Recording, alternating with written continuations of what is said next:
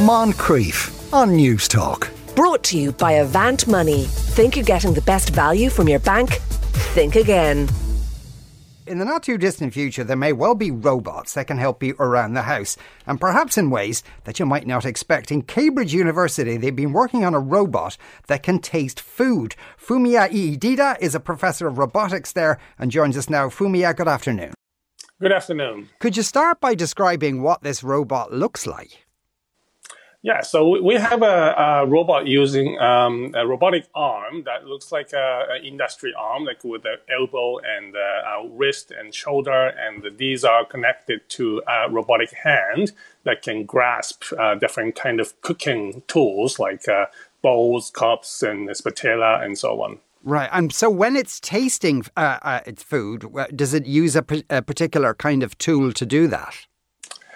Right. So the robot hand has actually the sensing capability that we put some sensors in it so that you can dip in the fingertips so that the robot can have actually sense of taste by doing that. Right. And can it smell as well, given that for humans, smell is part of that process? Right. So actually the human taste perception is very, very complex, right? It's not just one kind of taste, many different kind of receptors, sweetness and bitterness and so on and so forth, as well as smells, right? But unfortunately, we don't have all of these functions in our robots. We have only one kind of sensor that can actually taste the saltiness, the salinity sensor. Okay. And also, as part of your work with this machine, you've kind of chewed, or at least artificially chewed the food to ascertain the saltiness. That's right. So we're really interested in how the human taste perception works, and we usually think that tasting is coming from sensors, but it's actually not the case. The important thing is the chewing process. We need to actually taste the food before and after chewing, and that gives you all sort of information necessary to distinguish different kind of food. Right. Okay. And so is this part of a larger process where you're essentially teaching this robot to cook meals? Absolutely. We are working on this project in the context of the larger Center of Agri-Food Robotics project. So this is an initiative. We're trying to help all this agri-food industry with the automation technologies, because agri-food sectors are so suffering in the last few years, especially because of Brexit and the pandemic and so on and so forth. So there are lots of demands that automation is helping the industry. So we established this center about a few years ago, and then robotic cooking project is a part of this the larger framework. And so far, what has the robot been able to cook? So we try many different kind of things. So we started with omelette, and then we moved to a pancake. Then we go back to egg dish, now mixed with the tomato. So the latest one is the scrambled egg with a tomato inside. Okay, and how does it do? What do they taste like?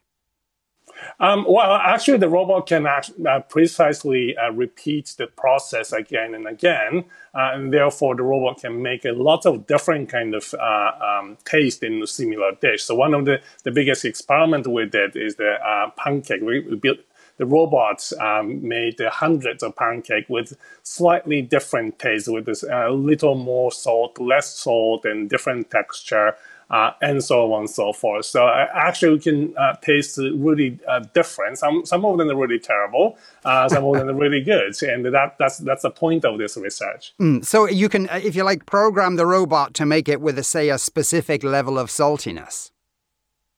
Absolutely. So the taste perception is actually very sensitive in humans, right? We don't just taste the the saltiness and so on, but we also see the texture, flavor, and so on. So we did some of the human experiments, how the different program of robots can give the different taste perception on the human side. Yeah. Down the road, then, what would be the applications of this kind of technology?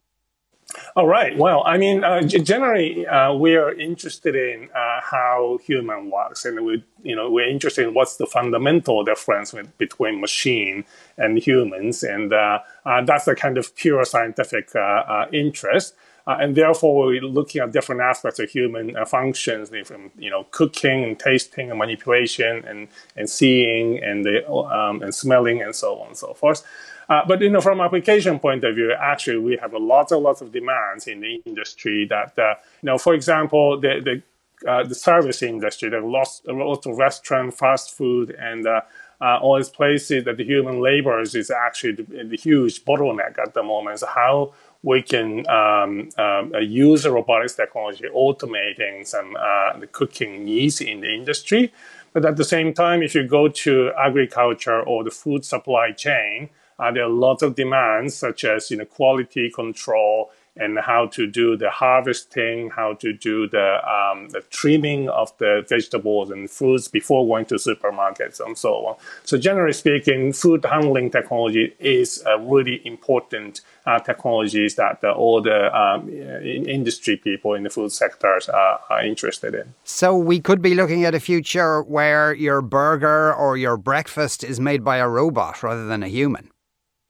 Well, there are lots of good things and bad things of technologies, and our robots are not competing with the human chefs at the moment. Unfortunately, our robots is very, very primitive. We know only saltiness at the moment, whereas a human chef can do a lot more better perception and tasting and understanding of human preference and so on. So I think there are lots of things robots can do, but still not all of them can be replaced by robots. Fumiya Iida is a professor of robotics at Cambridge University. Fumiya, thank you very much for speaking with us today. Thank you very much. Moncrief. Brought to you by Avant Money. Think you're getting the best value from your bank? Think again. Weekdays at 2 p.m. on News Talk.